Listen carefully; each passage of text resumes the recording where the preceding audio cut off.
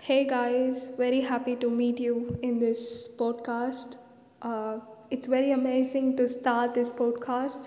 So, this is Lamisha Reva just starting this podcast, Overcoming the Fear and Failure.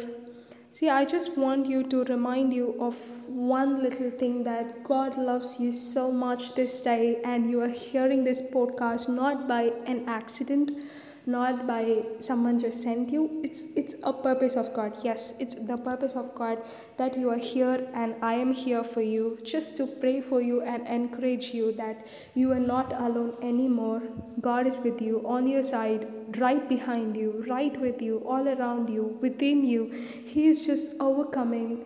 He has overcome the death, and you are just overcoming all the fear and failure and anxiousness of every situation.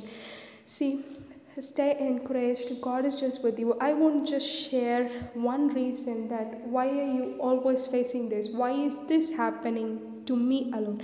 Am I not righteous? Am I not pleasing God? Am I not His own? Am I not working for His purpose? What's actually going on? Am I doing the right thing or not? What's actually going on?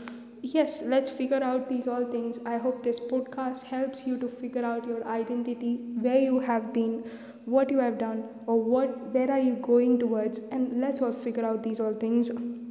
When something seems to be not working, or everyone is blaming you for no reason, see, remember one thing: the problem is not with you, the problem is with him or her who is blaming you.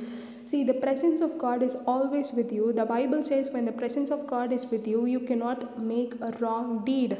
Yes, the Holy Spirit who is in you will always remind you of what is going on and how you should face this and how you should tackle this. Yes, He is just backing you as always. See, you remember one thing, that you are always righteous in God, righteous in Him. Yes, you are in Him as He is in heaven. You are here in this world as He is in the heaven. You are doing the right thing. These are not just happening to you. See, the world hated Jesus so much so that He was in the cross. Be still, be still.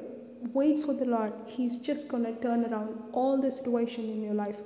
Yes, He's just gonna turn around all the situation. There's gonna be a turnaround. Yes, everybody just say a turnaround. Yes, everybody just say a turnaround. Yes, a turnaround. You are facing a turnaround. You are seeing a turnaround. You are going for a turnaround.